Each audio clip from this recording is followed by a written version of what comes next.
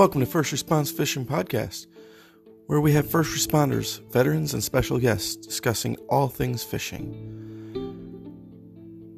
Take a moment, click that follow button or subscribe button depending on the platform you're listening to us on. That way, when we put out new content, you know right away.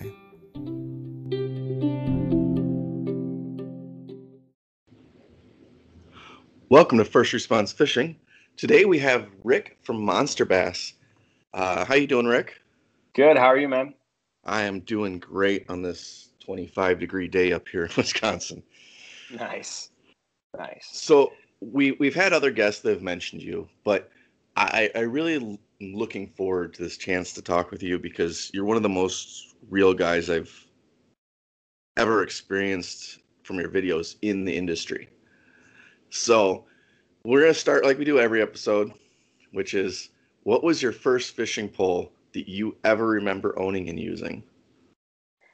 Yeah, as a little kid, I spent a lot of time at my grandparents' house. Now, my grandparents, they had hundreds of acres, and they grew grapes for Welch's. And so up in the vineyard, up in the mountains, there was this big pond, and my grandfather would stock it for me. And my very first pole was literally like a bamboo pole. And I swear to God, like, I don't know how long it was, but like looking back at it, I felt like it was like, like a 10-foot pole or something. But it was literally just a piece of brown bamboo and with a line on the end of it. It didn't even have like a reel. So You're rocking it old school then. Old school. See, like mine was the Ninja Turtle Zebco one.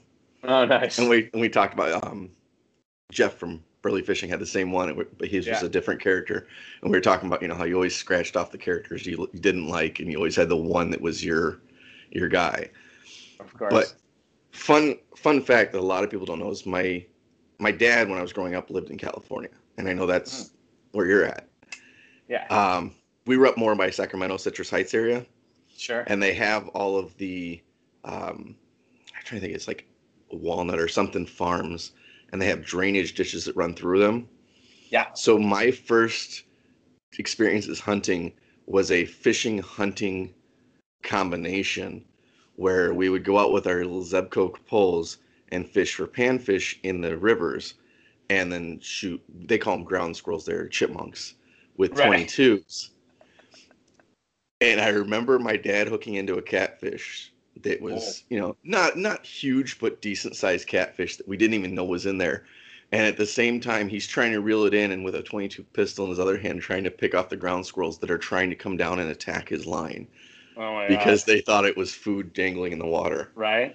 So that was always a fun thing to watch because, how many people can shoot and fish at the same time? Well, yeah, that, and it's a 22 pistol. Yeah. I mean, I don't know that I've ever seen one of those. Yeah, it was old six-shooter style revolver, 22. And that thing was, I guess, Muse. Nice. It was a chipmunk slayer. Yeah, for sure. So for those that don't have a whole lot of experience, because we do have a lot of beginner anglers who are listening to our podcast, tell us how you came to be in the fishing industry and then how Monster Bass came to be, because I know that's kind of two separate renditions. Yeah, it's funny. I never intended to be in the outdoor recreational space. Like, if you had asked my mother, which one of her two boys would be in bass fishing, I would have bet the farm. I would have been like my brother, because if you give my brother one day left on the planet, kid's throwing a dip in, probably going to Bass Pro Shops, taking all his stuff out and going fishing. He loves bass fishing. And I think secretly he's a little upset with me that I'm the one that gets to go and do all this stuff. I came from the high tech space. I finished grad school in Boston, moved to Vancouver, British Columbia, helped bring a tech company public. Lived up there for about 10 years and then moved to Los Angeles. And I worked in an agency.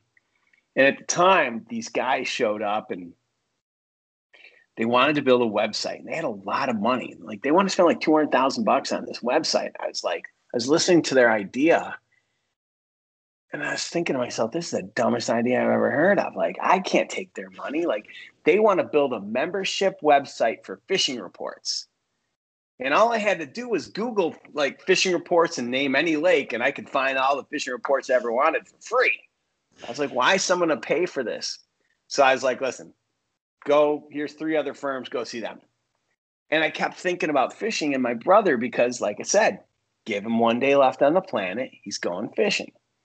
And it stuck with me for a little bit. And then I went to the Bassmaster Classic. I was like, I got to go see what this is all about, because for some reason I can't get fishing off my brain. So I went to the Bassmaster Classic and I went to the weigh-in. And that's when my whole attitude changed, because I didn't really know much about the sport of bass fishing. Because again, my brother was the angler in the family. I used to go with my grandfather and all that stuff. But, you know, I was more into golf than I was into fishing. And this is how it played out in my head as someone that knew nothing about bass fishing. I sat at the weigh-in, and there was a lot. I was in New Orleans that year at the Red River, and there was a ton of fog, and everything was delayed, and so I would watch as the weigh-in started. It was like the WWF, right? Like, you know, the fireworks are going off. They're driving around in the Toyota Tundra. I'm watching people with signs, and I'm thinking to myself, what in God's name is this? And then the magic happened, right? And someone would get up and they'd be like, and this is what I called it at the time. I'm like, you know, there's so much fog today. If it wasn't for my Triton radar system, I wouldn't have been able to do what I needed to do. And then the next guy would get up and, I didn't have one of them radar systems, so I just followed him around. And then I watched as every guy in the audience was like, baby, I need one of them Triton radar systems. I'm like, what is going on? And then the next guy would get up, and I just watched as the magic of product placement took place. And then I was like, okay, this audience really buys the product. So I went back and I went back to Los Angeles. I called those guys up and said, listen, I got an idea. I said, if you want me to build it, I will, but I need a piece of the company. And because their idea was fishing reports. And I was like, this is silly. Like, we should have the fishing report website, but we should give all the fishing reports away for free just to drive everybody to the website. And so I came up with the idea of Lucky Tackle Box. And then they said no. They are like, we don't think it's a good idea. And then they sat on it for about a year. And then they called me up one day because I had sent them a press release about Mystery Tackle Box starting. And I was like, see, someone else has the idea. And so then they came back and they said, okay, let's build it. So we built Lucky Tackle Box. So that's how I really got into the outdoor space, was because these guys wanted to build something that I thought was silly. And then I had another idea, and it almost didn't get built because they said no. And that was great. You know, Mystery had a head start on us. And back in the day, you were firmly entrenched because there was really only 2 players. It was Mystery or Lucky. There were some other ones like Tackle Grab and others that had come and gone, but there were really only 2. And I was there for about 5 years, and I loved it. It was my baby. I lived and died for that brand. And it was right about October, September. I think it was September. And the guy who funded the company came to me and said, listen, I need a plan for next year. What are we going to do? How are we going to differentiate ourselves? And my idea was, we need to have better quality boxes. We need to like really focus on driving more value for the consumer. And it's got to be less about just making a buck. And I gave them the plan. And I'm really grateful that they didn't do it, because ultimately what he said was, I think we should make more money. And so he wanted to follow the path that Mystery was going down of, create 10 brands, control the box, do everything. Now, in hindsight, maybe that's the way to go, because look at Mystery today. They're a giant company. Right. But they wanted to make more money per box. And so they followed Mystery, but they didn't do it the same way. And so we parted ways. We parted ways because they wanted to kind of follow the path of Mystery, create 10 brands, put them in the box, control the box. But they didn't actually do any product development. They just literally went to a factory and said, give me a jerk bait, a spinner bait, a buzz bait, a crankbait. Put these brands on it. They're $10 each, and here's your box. Like, they don't even try and fool the customer. And so when we parted ways, the company owed me a fair bit of money, and they didn't pay me. And the owner ultimately didn't pay a lot of people in the industry. So he ended up selling the assets of the company, meaning he sold the name, the social media accounts, and the customers, and walked away from all the debt. And in doing so, right, because that's what the laws protect, the business owner, not the people you screw over. So in doing so, he was able to profit and walk from all the mom and pop shops that, like, he owed $20,000 to, all the way to big companies he owed $80,000 to. And in turn, he got to walk from me, who he owed 6 figures to. And so that was like, that was like my life savings. And so I sat there and I was like, I can't believe he's going to do this to me. So I spent a weekend in the backyard. I have a big fire pit. It's odd living in Los Angeles. The girl that delivers my firewood, how much does it cost you for a cord of wood where you live? So up north at the cabin, we get the fresh cut stuff because we have enough that we season it. I think we're about $70 to $80 a cord. Yeah. Okay. So I live in Los Angeles, and I have a girl that brings me wood. I probably go through 5 cords a year. I burn a lot of wood. Mm-hmm. A cord of wood delivered, $500. Oof. Yeah, right. I remember I called my mom. I'm like, Mom, how much did we used to pay for wood? Because I grew up in New York, upstate New York, and I was like, how much? And she's like, $80, $100. I'm like, yeah, that's what I thought. I'm like, so anyway, so I cleared out my house. I sent everyone away for the weekend. I drank a lot of vodka. I cried a lot because, again, this guy had taken like $300,000. Well, and all the time of your life you dedicated to it. Yeah, and so I spent a weekend feeling sorry for myself, and I pulled up my big boy pants and said, all right, what am I going to do? And I said, well, my idea was the right one. He's not going to pay me, so I might as well go and build my own company, do it the right way, and that's how Monster Bass was born. I took the business plan that I gave them that they said no to. I went and raised a little bit of money just to get started, hit the ground running, and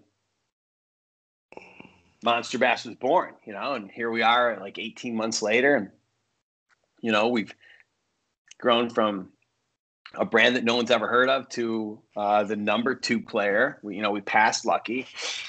And I think that, we've done so by just remaining true to who we are. Like, my goal is to regionalize the boxes and give you baits that I think are regionally and seasonally specific. We're not going to get it right all the time, but we're going to make an effort. And I think as long as we're making an effort, it's better than just me sending a box of random baits, because that's what everyone else does. Now, we can sit here and argue what states belong in which regions, and does this color really work here and all that. The reality is there's no way to get it 100% right, but here's what I know. Every region of the country, you can use a jerk bait, a spinner bait, a buzz bait, and a crankbait. And it just depends on what time of year. Depends, we all have favorite patterns and colors, but we're trying to make an effort. We're not just going to trying to making up 10 brands and filling the box. We're trying to remain true to the best baits from the best brands. We're trying to support one local business or one small business each month. And, along the way, we're learning how to make baits. And it's been an interesting process because, I'm making one line of baits. I said from day one, we're going to make one line of monster bass baits. And to date, I've made 1, 2, 3, 4. I've made 4 baits, but 3 of them were I just tweaked my previous ones because it takes a long time to make baits. Like, it's really hard. It's really hard to because the alternative is you just go to overseas and buy a shape and throw your brand on it, but I don't see the value in doing that. So. Yeah, and like they always say that the paint jobs on a bait usually catch the fisherman, not the fish. So 100%. I mean, if you're 100%. And proof of that is, so my girlfriend will go fishing with us. She's more the bobber and worm type. Like that's her bread and butter. And I'll tell you, and I'm sure you've had probably experiences like this. When you're sitting there targeting something, up here we like target pike when the bass bite kind of turns off. Targeting pike, and she's out there with the bobber and worm, and she hooks into the biggest pike of the day. You're just like, I'm done. Totally. But when we go fishing or when we go shopping for fishing stuff, it's always funny because I'm the one, like, I like the innovative stuff. Is it going to work? No, it may be gimmicky, but I give it a shot. Something that you're fishing somewhere is pressured. Hey, let's try to give them something else they won't look at, like the knuckle bait and stuff, things like that. The knuckle bait. I will tell you, I have had good success with it. Yeah. Other than the shape of the head on the hook side. Because it's so triangular, you get in your rocks, it just wedges in there.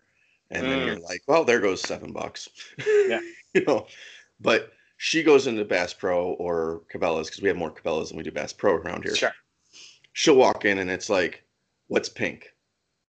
And she'll go and buy the same thing I'm getting, but in pink. And then we go out and, I'm fishing it one way. She's fishing it what I like to say the wrong way, but obviously isn't, because she'll hook into something and I'm like, right. I've done my research. This is stained water. I should be using this color and this action. And she's like, pink works. Yeah. So funny. I've always told people who are like, oh, what color should I get? And I'm like, what do you like? What makes you happy? Because I mean, I don't survey the bass. I haven't had a chance to talk to them when I catch them, but I haven't had any of them complain. So. Yeah, I tend to think also like it's kind of like having your confidence color. Like, I'm always amazed when someone says, yeah, I can't throw a shad pattern here. Why? Well, we don't have shad. I'm like, that's funny.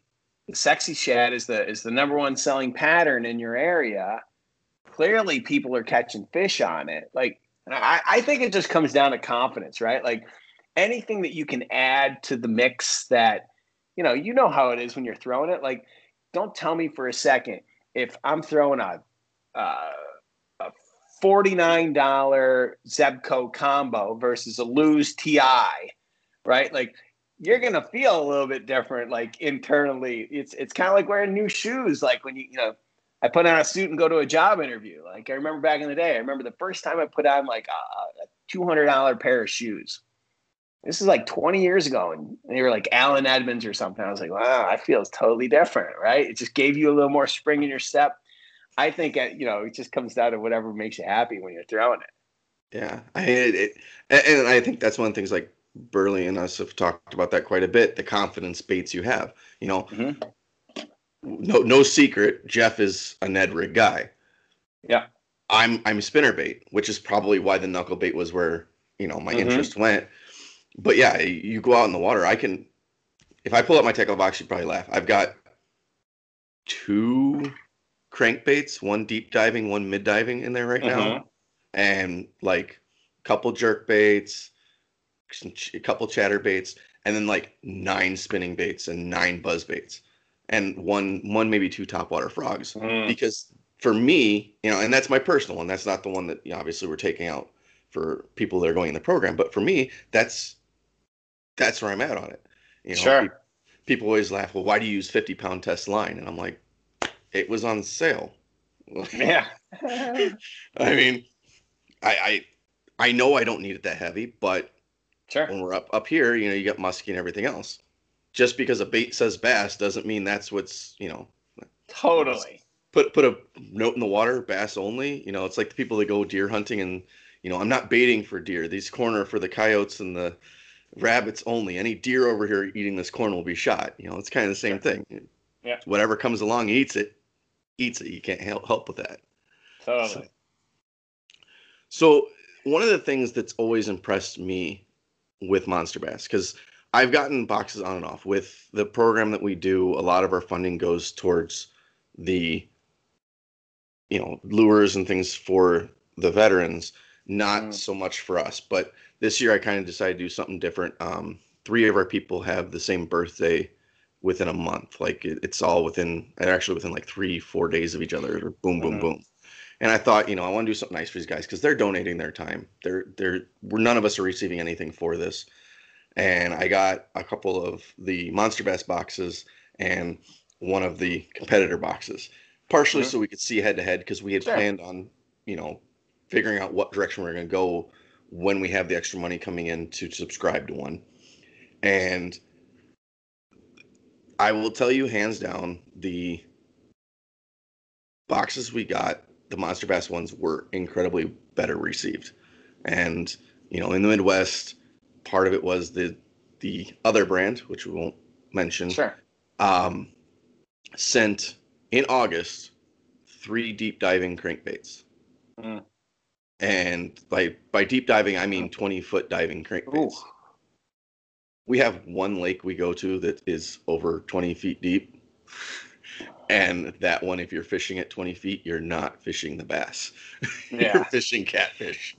So Yeah. we really like that. But one of the things that impressed me was the customer service because I reached out to your guys' customer service and said, hey, you know, I'm doing this as a gift for some people in my group. We're all veterans and first responders. What do we, is there something I'm missing? Within an hour, email back, you know, hey, use this code. This is our first responder code. Gets you the discount on it. You know, if you have any problems, you let me know. It let me use it for the first one, didn't let me use it for the second one, emailed her back. She's like, hey, don't worry about it. Give me your order number. I'll put the second one on there. Apply the discount. And basically took all that stress off of me. And it was just let it, you know, let it come in the mail, which was great. Whereas the other side, they didn't put one of the baits that was supposed to be in the box in there Mm-hmm. because I'm guessing they ran out, you know, and I don't know a whole lot about that side of the industry. You probably know better than I Sure. do. I'm sure it happens. You run out of a bait or whatever. And I emailed him. I said, hey, you know, supposed to be this many baits in here. The bait card says it has this. It doesn't. Mm-hmm. And they said, oh, we'll send you a replacement. And it was supposed to be a specific plastic that was paired with another piece in the box. So it was a Mm. little small plastic. They sent me a 5-inch worm. And I'm Oh. like, it doesn't, you know, it didn't add up. Sure. Yeah. So I like I said, I can't commend enough, even more so than the regional, which is great because it's nice to have that selection for your area for that time. You know, it's nice Sure. not getting a topwater frog in November when you're in the Midwest and Yeah. they're not really going after it. But the attention you guys have to the customer is just amazing to me. And I guess my question would be how do you keep up with that? Like, is that built into your business model that that's something you've made sure and instilled in them, or is it just something that happened organically Mm. because of the way the business is? Um, having built Lucky Tackle Box, you know, I had the benefit of not saying, you know what, I think I'm going to start this company called Monster Bass, and having to learn from my mistake, or having to like have growing pains and figure it out as I went. Like I literally knew exactly what I needed to do. And and in this day and age of social media where everybody is now a critic, and doesn't matter how good the box is, someone's going to tell you that it sucks. Like, I put out the Strike King Takeover box. I looked at it, I was like, wow, this is a really good box. Like, nobody can find fault in this one. I literally sat back and I was like, good job, Rick. I patted myself on the back. I'm like, this is going to be. And I had some guys on social media telling me this was like Walmart bargain basement garbage. And I was like, oh my God. Like, I realized A, I can't please everyone. And B, I knew that like when I started this company that my very first hire was going to be someone to run my customer service team. And I knew that they had to be someone that was just like me. When I got a problem, I want it solved. I want the person that's solving my problem to solve it the way that they would expect their own problems to be solved. Right? Quite honestly, I just want them to give a damn. And not just give a canned response, and understand that sometimes there's extenuating circumstances. Sometimes the woman at the other end of the phone or the man at the other end of the phone just doesn't get technology, and you know that they don't get it. So to tell them that they got to log into the portal and do this and that, all right, listen, that may be the policy, but you know what? Some people, you got to like, let's be humans for a little bit, and let's not be robots. And too often customer service is robots. And so I wanted to make sure that, we can have a great product, but we're going to be defined by our customer service. And so we're going to do everything we possibly can to deliver the best customer service experience that we can. And so, yeah, I just think that that's a big defining piece about who we are. Like, most people that have been around, that have gotten our boxes for more than a few months, know that Katie runs our customer service team. Like, I put a name and a face to our customer service team and put it out there because I wanted people to know, like, you only hear about customer service when it's bad. I wanted people to champion it when it was good, and I wanted them to applaud her. And she's representative of the team. And so I wanted to make sure that customer service was a big thing. I've also made an investment in it. Like, when you think about my company is 1, 2, 3 people plus customer service. So 3 people. I have one person in finance. She's my bookkeeper. I have one person who goes out and buys all the baits. And then I gotta manage a warehouse. I've got to do marketing. I've got to do social media. I've got to do all these different things. But my customer service team has 1, 2, 3, 4 people. So I've invested heavily into making sure that we can get to you within as quickly as we can. And it, like I said, it doesn't go unnoticed. Like, that was something that's been very impressive to me. Being in the background I'm in, a lot of people don't look at it this way, but I look at EMS as a customer service because, let's be honest, we're seeing people at their worst. Yeah. And there's a lot of things that, 3 o'clock in the morning we wish we could say. Mm-hmm. But, to them, it's a true emergency. It might not be to us, but sure, we have to treat it the same way. And that's one thing, like, when we have somebody new, I try to instill. And I actually have gotten to the point that I've told people, I'm like, we get somebody new and why do you expect me to do this? And I say, go look at this video, and I point out the ones where you've brought up things, the growing pains that you have experienced. And I said, here's a guy who doesn't have to bring this up and doesn't have to talk about his mistakes, but he's being real and being honest with them and saying, this is what I did. This is where I made a mistake. Here's how I'm going to fix it.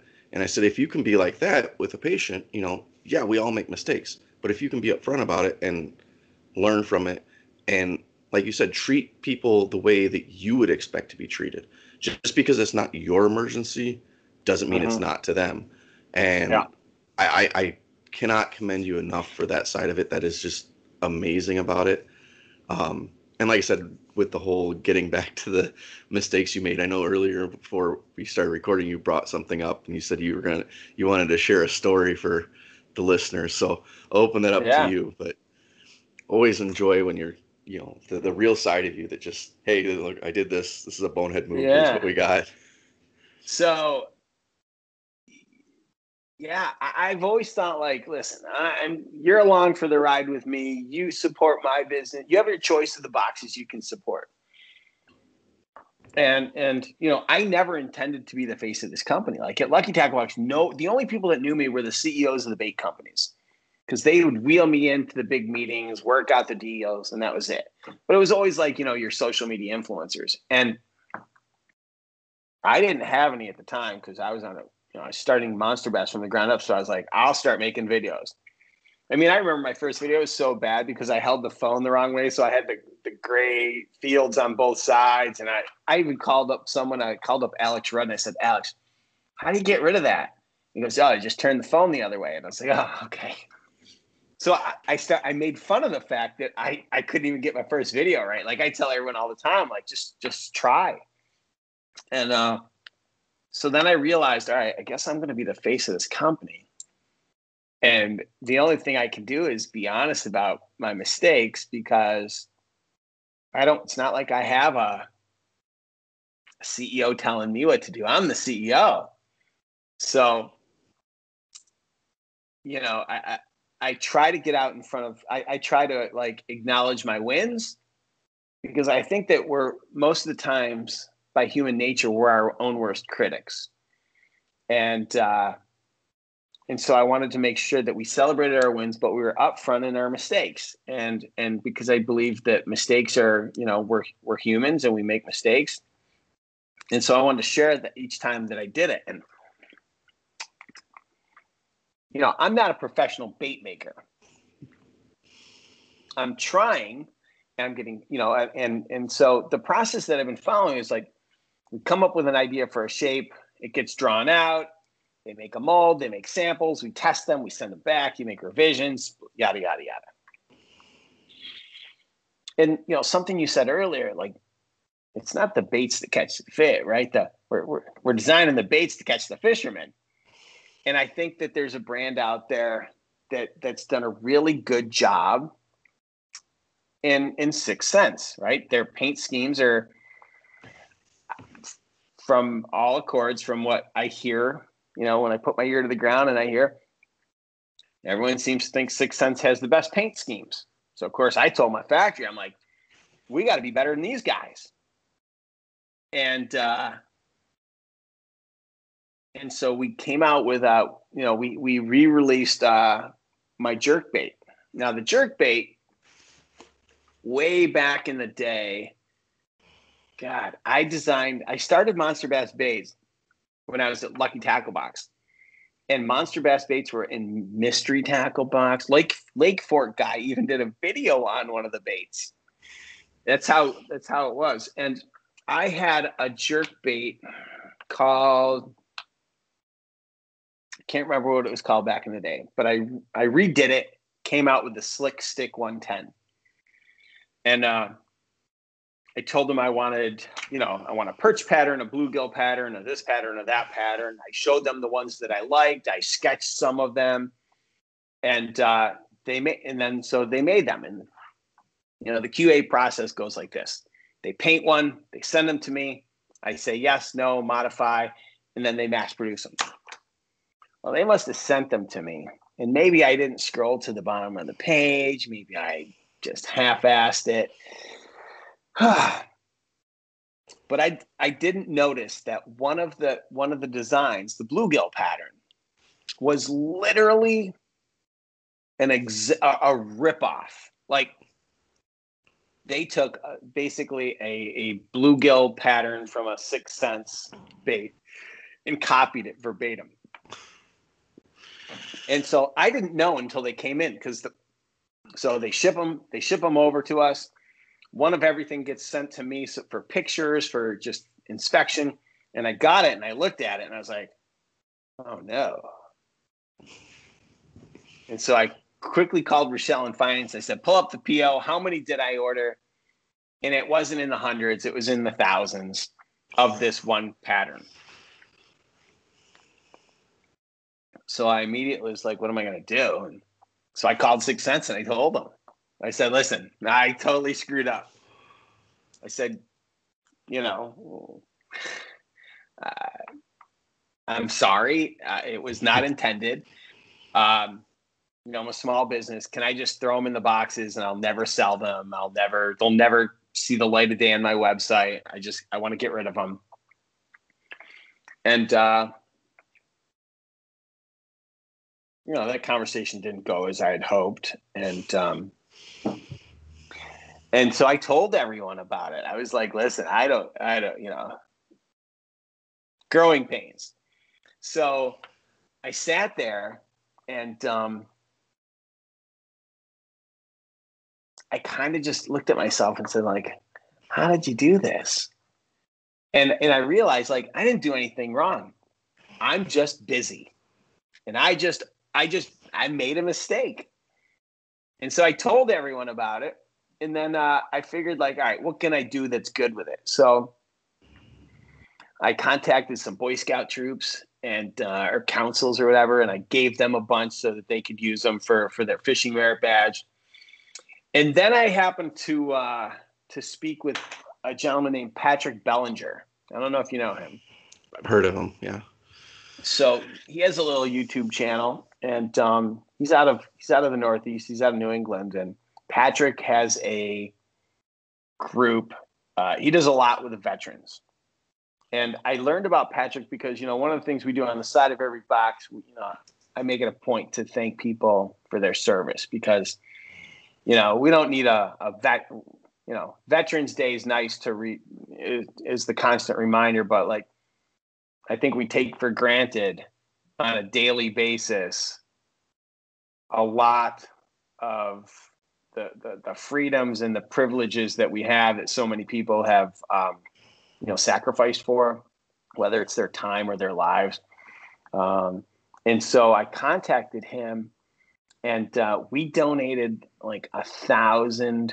We donated 1,000 baits to the VA out of New England just this past month in November to try and help them because, like you said, a lot of people have found comfort in fishing, and it's helped with their PTSD. And I think that if we can help in any way and turn a negative into a positive, I'm all for it.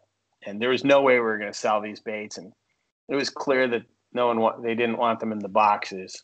And so, so I donated them, and I didn't really want to make a big deal out of it. I know that Patrick wanted to show his gratitude and thanks for it. I know he did a video, and that was really nice. But I'm sure it won't be the last time we make a mistake. But I can tell you that was a costly one. I bet now you go through all those emails extra hard, huh? Oh, now I'm like the soup Nazi. I'm did I get the comp? Did I not get the comp? Did I approve it? Did I sign it? Let me see it. Oh my God. My factory must hate me because I literally now am nonstop. Show me the approval. I don't want to make the same mistake twice. Right. And I mean, if you learn from it, I always look at it as if you learn from it, it's not a mistake, it's a learning experience and 100%. Needs to be looked at that way. So funny thing, I don't know if you know this. Mm-hmm. So on like being in the Midwest, we have our times when fishing just doesn't work. Like right now it's too cold really to get them to bite, but it's not iced over yet. So We're kind of in that we all sit at home and twiddle our thumbs and try to relive our glory days. And one of the things I will do on occasion is like go on Netflix and just look up different fishing shows or specials that they have on there because they always like change them out. Sure. Speaking of your Lucky Tackle Box time, and I don't know if you know this, and I wish I was trying to think if I could remember the name of the show, but I can't. I'd have to pull it up. But there is a special of sea fishing, like saltwater fishing, with a couple of bigger guys. I think one of them was a wrestler or something, reeling in fish, and you're actually on there in your Lucky Tackle Box hat and stuff. And it was funny because I was watching it, and you get that moment of, it looks familiar. Who is this? And they flash across the bottom the name real quick, and I'm like, it's Rick. And I'm watching. I'm like, let's see what he catches, because they show all these other guys catching these huge, groupers and things like that. they literally cut seconds before you got it into the boat. That, I think they cut the line, right? No, they cut to a different scene in the fishing trip. Oh. Yeah, that's I'm gonna guess it was Trophy Fish Hunters. It might be, yeah. But yeah, Yeah, funny story. So, I got asked to be on a show one time.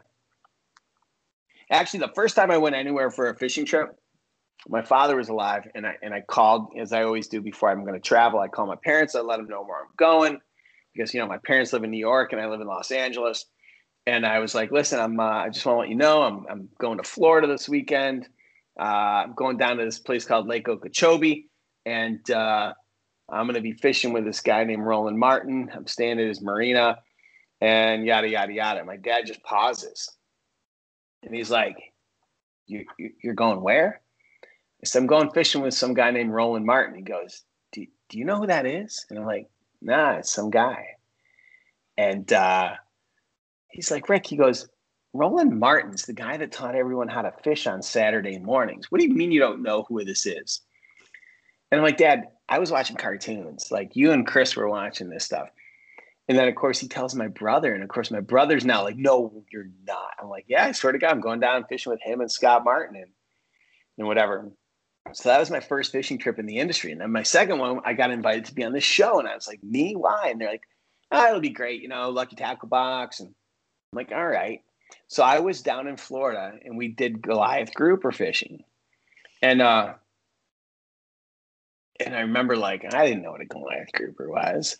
And so we were fishing and I catch this, it's like a 550-pound Goliath grouper. And I'm like, oh my God, this is the greatest thing. I'm like, I'm jumping in the water. I need to take my picture with this fish, take a picture. And they're looking at me like, is this guy for real? So I jump off the boat into the water. I'm sitting there with a fish. I'm like, this will make great TV. So they're all looking at me like, okay, you might want to get out of the water now. I'm like, yeah. I'm like, get me another picture. So they get me another picture. We got this live TV. We got this other thing. I get back in the boat and we start fishing again. And I swear to God, 2-3 minutes later, same exact spot, I pull up like a 15-foot tiger shark. And I remember on camera going, you guys didn't tell me that there were sharks in the water. And the guy literally looks at me and goes, it's the ocean. And for whatever reason, after that, like, I started getting requests to be on all these little shows because I was the guy that jumped in the water. And it was just pretty funny. And the cool thing about it was I've gotten to go some really cool places. Like, they took me down to Guatemala and I went sail fishing. Took me to Cabo and we did marlin and then like rooster tail. Like, rooster tail is some, like, on light tackle out of a skiff is amazing. So I've had some pretty good times. But yeah, I just thought it was funny. I didn't know if you knew you were still out there as a feature on Netflix. I had no idea. So I had no idea. I wouldn't even know if I'm gonna have to look up that show and see if it's literally on there. That's should funny. still be. I think it was about 2 weeks ago that I saw it. It was just, and of course, girlfriend's looking at me like I'm crazy because I'm like, come here, come look at this. And she's like, okay, why did I just watch a guy reel a fish and not even see the fish? And I'm like, right. Do you know who that is? And she goes, no. I'm like, remember that box you got? He's the CEO of the company. And she's like, cool. Yeah, great. Can I go back and do my stuff? And I'm like, exactly. She's like, thanks. Yeah. Well, like, we were laughing. So, like I said, in Wisconsin, they have a lot of the, different types of fish. So we have muskie, and we have a cabin that one of our members' family owns. The whole family's first responders, and the mom has been gracious enough. She's pretty much told all of us, hey, your extended family, you ever want to come and use it, come on up. So, like, we're going to go ice fishing this year. But she's got a 24-foot pontoon that we use to go fishing, which is going from the bass boat to the pontoon. I feel like a king because I'm like, I got room. Right. I got radios that we're speakers all over. They've got a motor on that we can we can wakeboard, we could ski, we could tube, which is hilarious because, usually it's, hey, let's go fishing. And we're out there till like 8 and they stop biting. It's like, throw the tube in the water. Let's go have some fun. Make a Totally. day. But when we're Totally. up there, one of the other guys likes to musky fish, or, as we like to call it, not catch anything. Yeah. Because, we're there pulling in bluegill and bass and perch, and they're doing a fish fry, and he's over there watching a bobber doing nothing in the water. But we went to one of the musky shops up there. Sure. And we didn't really, like, there's always that disconnect because my girlfriend grew up in the city. So there's a lot of times when we're out in the country, we kind of laugh because things that we take for granted, she doesn't. Like, we had her convinced, if you ever go up in northern Wisconsin, they have white strips on the road. Well, there's snowmobile crossings. They put the tips down so that the tread doesn't tear up the road, and they don't have to replace that section of the road so often. We had her convinced it was moose crossings. And, yeah. That's funny. We had fun with that. But we go in this musky fishing shop, and they have the trophies on the wall. Yeah. And she's looking at him, and you can see the wheels turning, and all of us are kind of looking at each other like, this is going to be gold. Something hilarious is going to come out from this, because you could tell that she was just trying to process the size of these fish. And she's 5'2 3/4. You can't forget the 3/4.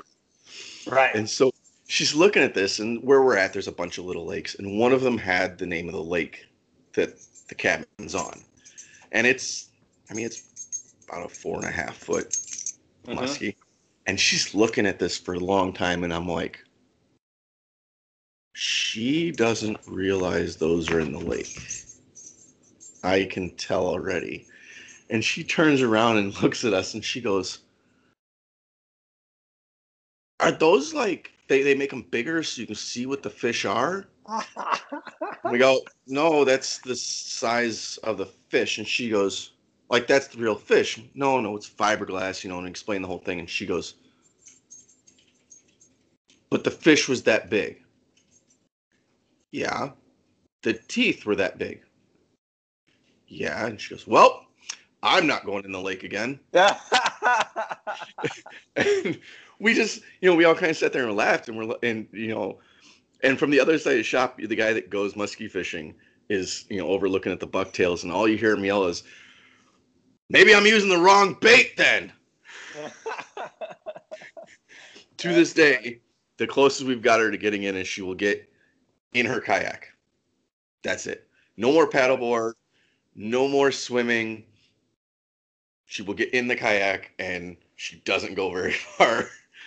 And we all laugh because she's an ultralight. Like, the pike I was telling you about, she pulled in on ultralight with like 8-pound test. So that's crazy. Oh yeah. So I'll tell you. I know everybody on this podcast heard the story, but I'll tell you the story because this is the epitome of how bad of luck you can have fishing when somebody else is having great luck. So we're out there, and she's one of those. She's a blast to fish with because anything she catches is, oh my god, it's a monster. And with the ultralight, it makes sense because even the smallest bluegill bend that pole right over. Right. And so it's probably like 4 or 5 hours into us being out there. She's caught quite a few bluegill. I've got a couple small, like 12-inch muskies, babies, that had no business hitting the bait that I was throwing. So I'm like, the big one's got to be here. And I'm on the front, she's on the back, and I've got my back to her, and I hear, oh my god, it's a monster. And my buddy, who has not caught a thing all day and is frustrated, goes, uh-huh. And we both kind of turn around, waiting to see her pull in another bluegill or something. And we look, and the pole is it's doubled over. But again, it's an ultralight, so we're like, And I start to see her really struggling, and I go, this might be something big. But I'm watching it, and it's not your typical fish. It's not moving around at all. She's just looks like she's pulling in dead weight. And so now our mind is going, all right, does she have a log? Does she have a turtle? And it kind of settled on, oh, she's got turtle, and we're looking around, and we're like, all we've got is needle nose pliers. This is going to suck. Do we just cut the line and go, didn't see it, we're okay? And she gets it up, and the splash is just probably 3 feet from the boat. And she goes, see, it's a monster. And we both kind of look at it, and he goes, did she just catch a pike? I'm like, I'm pretty sure. He goes, she's not going to get it in. It's going to cut the line. She goes, he's like, she's using 8-pound mono. Right. Like, it's a bobber and worm on 8-pound mono. She can't possibly bring this thing in. And she gets alongside the boat, and he nets it up, and we're looking at it, and it's 27-inch pike. Oh my And God. the luck of it was when it bit down, because I had put 2 split shot sinkers on there, it had bit right where the sinkers were and couldn't get to the line. No way. And so we're sitting there looking at this, and she's like, it's a monster. I'm like, it's a fish. She goes, no, I'm like, it's a fish. It's Right. the same group as those muskies you were looking at, just smaller. I'm like, do you want to take your picture with it? She looks at me and she goes, no. I'll hold it for you. Okay. So I go to hold it for her, and she does one of those, poke the fish. And when she pokes it, I don't know if it just knocked it off balance in my hand or whatever, but all I saw was my thumb going towards its teeth, and I'm like, nope, not today. And drop it, and it's flopping around the boat. And I don't know where he went, but I was talking about my co-host earlier as my little Chewini that goes fishing with us. He's actually one of my he's my service dog. So he is terrified of fish. And I don't blame him in this case. I mean, this fish is bigger than him. Yeah, for sure. So this fish is flopping around the boat. We're trying to grab it, trying not to get bit, and I happen to look up, and he is balancing on the trolling motor platform, shaking like, no, poor dog. not having it, not doing any more of this. Get it in the live well. Go back to fishing, and I start fishing, and I'm watching him, and he's back and forth in the boat like he normally does. He's got his own little blanket that he crawls under, and he finally got up in his seat and crawled under his blanket, and 10, 15 seconds later, she goes, it's a monster. And now we're like, what? You didn't do this twice in a row. And it's a bluegill. But as soon as she says it's a monster, goes right back up to the front of the boat, and he's sitting up in the front like, nope, not having it anymore. You guys tried to kill me. So yeah, I've been muskie fishing one time up on St. Clair. Again, it was for a show. And I had never done it before. I didn't know the figure 8 and all the stuff you're supposed to do. And one day was trolling and one day was casting. And we caught some each time. And I'll never forget when I caught my first one. It was a big one. It was for me it was, because it was the only one I ever caught. It was 48 inches.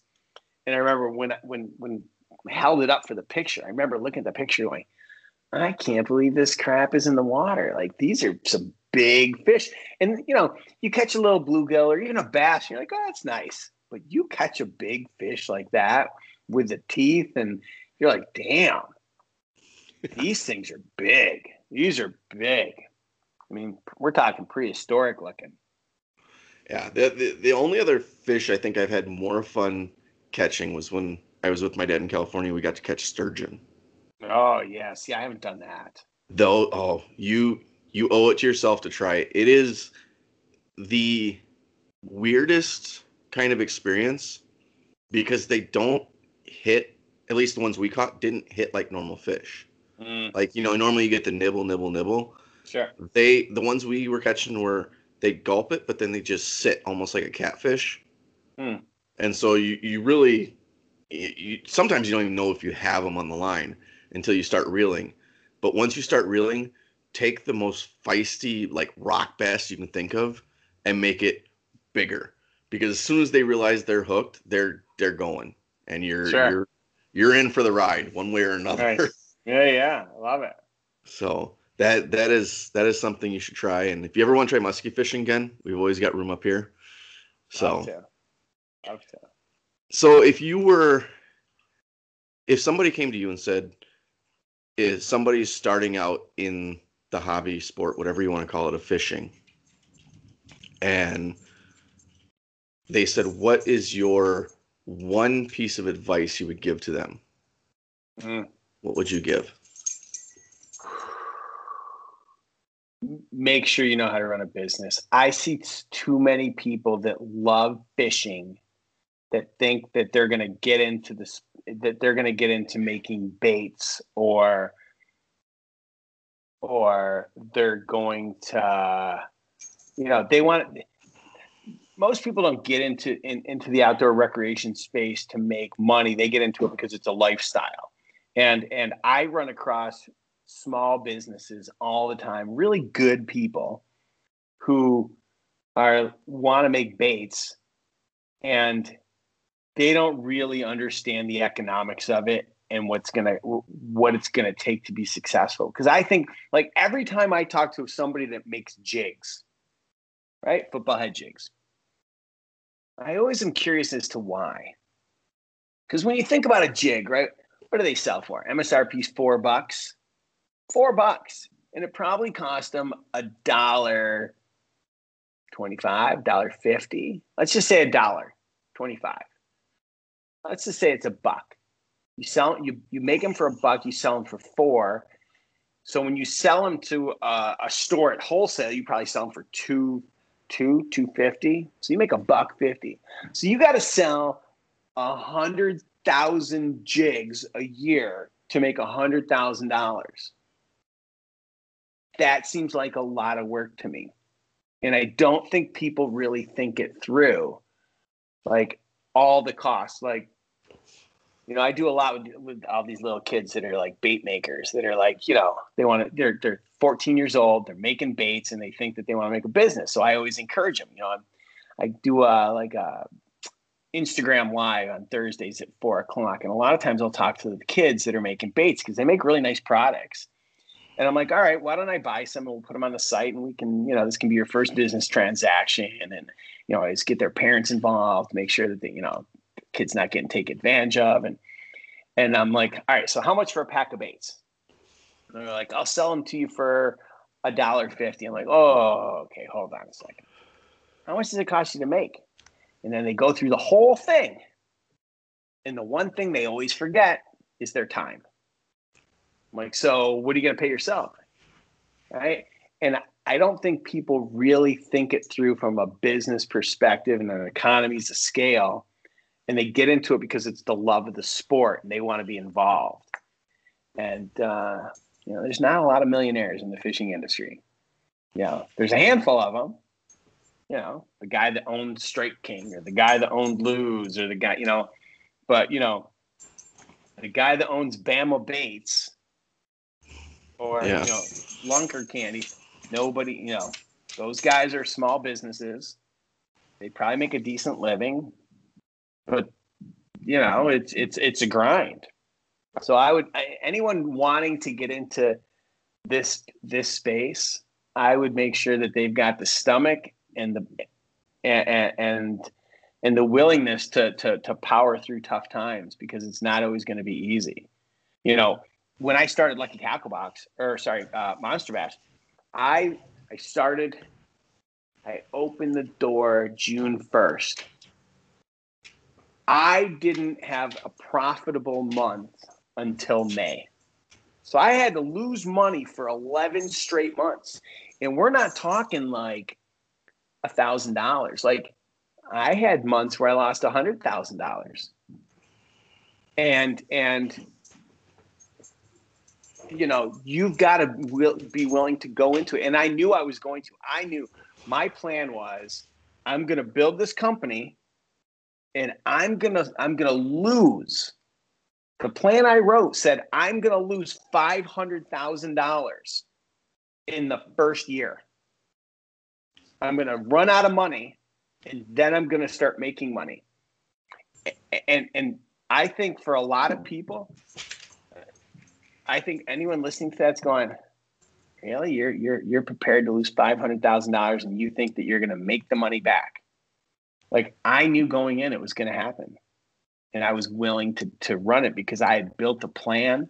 I mean, when I show people the spreadsheet of every dollar I spend, where it comes from, where it goes, how long it takes, I've got this thing like dialed in, but I was willing to lose that much money to make money.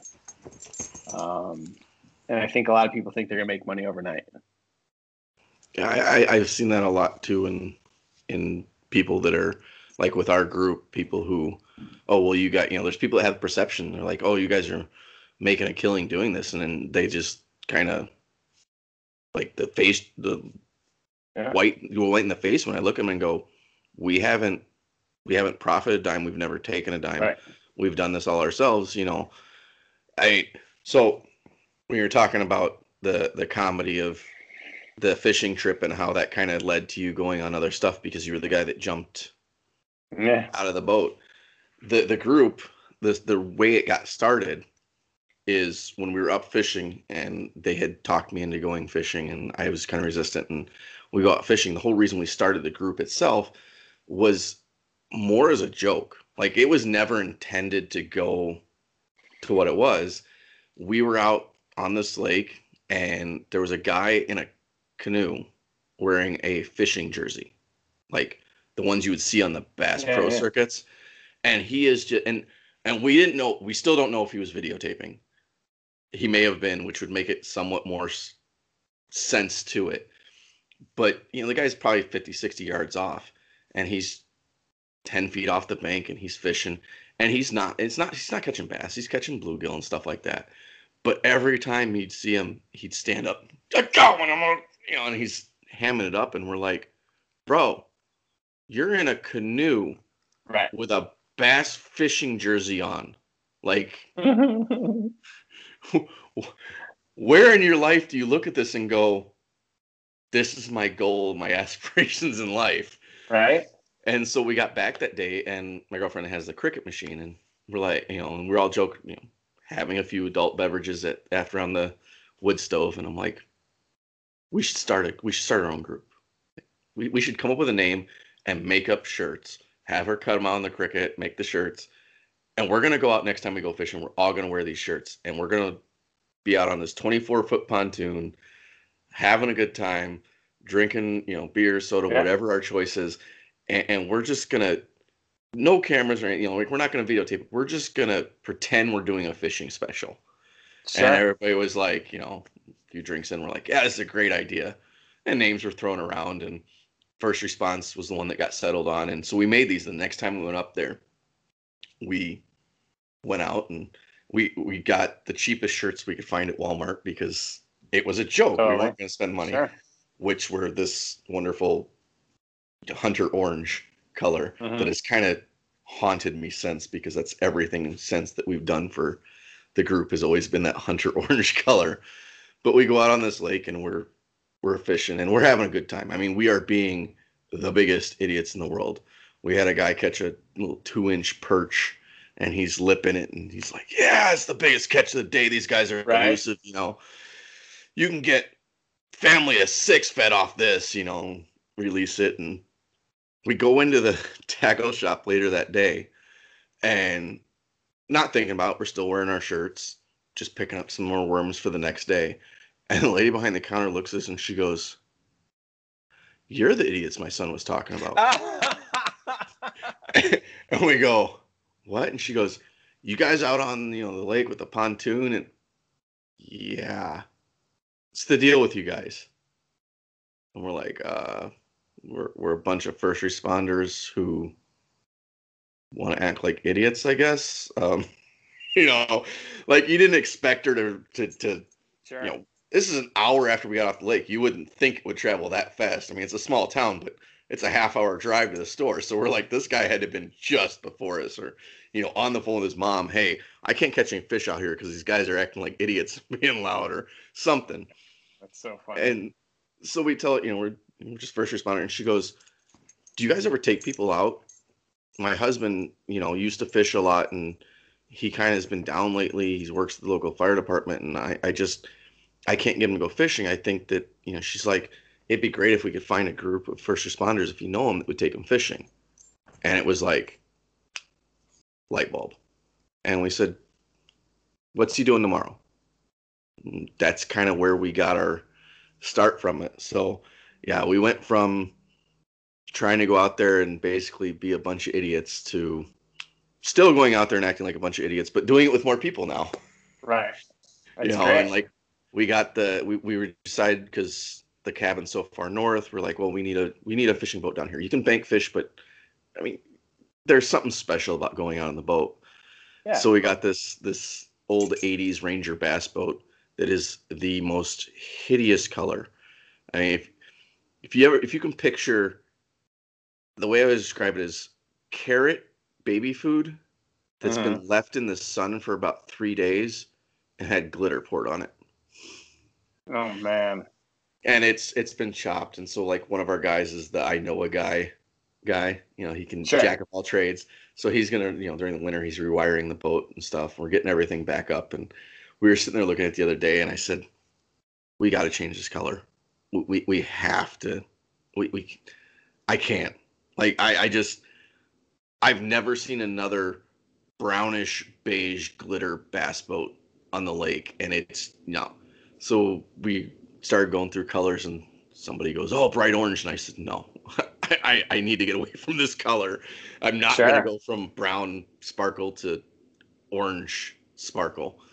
So we've decided on blue because it was, we're all like, "Oh, first responders, we all wear blue uniforms. Let's go with a bright blue, put some, have glitter on it." Yeah. And we're like, we'll just wrap it because it's going to be easier than repainting the whole thing. And so then it got to be, well, now we got to name it because we've never named it. And it was literally went from we've got to name it, somebody goes Blue Falcon. Blue Falcon. And we all kind of looked at each other and we're like, why are we going to, like, we know what your reference is, but, and he goes, because I've never caught a fish on that damn boat. Nice. So we now have the non-blue Blue Falcon being repaired. Awesome. And the girlfriend has decided that she's going to add her flair to it, as she does with everything. So Of we're course. getting on the motor. She's made a decal for it. This is powered by Bitch Dust. Oh. So I'm sure that we will get some looks come spring I'm out on sure. So with you guys with the regional boxes, and now you have and I know there's some I'm forgetting here, but you've got the ice fishing box. You We came out with have a brand new multi-species, which is half bass, half panfish. any other? Yeah, actually, I've got one more that'll probably go live tomorrow. So I think that there's a segment of the market that's really underserved, and I think that's for the beginner fisherman, the kid that wants to go fishing. Maybe his parents, you know what? Maybe his parents like to fish, maybe they don't. But it's not about filling your tackle box with like 6-8 baits. It's literally like the first box might have a couple different types of bobbers, some line, some split shot, some little grubs, some little like beetle spins. Like we're literally going to give you a fish identification card. We're going to teach the kid how to fish. And we've got someone that's going to, he's a father, he's a grandfather, he's a scout leader. So he's taught tons of people how to fish. And we're literally going to give you, again, it's not about the value of the box, right? Like all I ever see today is let's do this box versus that box. This box is worth $48. This box is worth $50. So the 50 wins. This is all about like, we're going to teach a kid how to fish spinnerbaits. We're going to give them 2 or 3 different kinds. And the video is going to be just about how to set them up for success. Because let's face it, not every parent is a great teacher, right? And sometimes teaching your own kid is the hardest thing on the planet because you don't have the same patience that you might have for someone else. And so we're coming out. We're coming out. It's like $15, includes shipping. It'll have a handful of items. It'll have video content, and it's all for the brand new fishermen who, this might be their first pull too. So we're going to hook them up with a combo from Lew's, and get them started with fishing because, I think if we can get them outdoors and put the iPads down for a little bit, it gives them a chance to be a kid instead of where we're kind of directing them to with all this isolation with COVID and all the iPads on the planet. So So we got a kids box coming out. That is awesome. Like I said, that it always amazes me the innovation you have because, like you said, that's not a market that's really tapped, and Yeah. it, even for our group, that's something that hey, we get somebody who's new to fishing. I can say, go get this box. This is going to get you set up and help you expand from there. So that's something that's amazing to hear. Yeah. What brought about the ice fishing for you Yeah. guys? I mean, you live in Southern California. Yep. There's not a whole lot of ice fishing out there, I'm guessing. I've never even been ice fishing. I've always been fascinated with the Brainerd Ice Festival, and you see the pictures of like however many thousand holes on the ice and all these people, and this year I vowed that I'm going to go fishing with Sam Sobey, and and go ice fishing because I've never been. The ice fishing box came around because I talk about Monster Bass being a regionally based box. So the guy normally in Wisconsin says to me, "Well, what are you going to send me in January?" I'm like, ah. So last year that's when I started coming out with the idea of all these limited edition boxes like the Strike King Takeover. And, we're going to do that this year too. Like the December box for the Bass box is an iCast box, and it'll be full of all the newest baits all the newest, some of the new baits that were supposed to be released at iCast this year. And then in January, we're going to do a Strike King and BioBait takeover, where Strike King will have all the hard baits, BioBait will have the soft plastics. And then in March, I'm doing a Bassmaster Classic box. So every bait in the box won a Bassmaster Classic. And while that's all well and good, there are still those guys up north that are like, well, I don't need a box right now. So I figured like, all right, let's come out with an ice fishing box.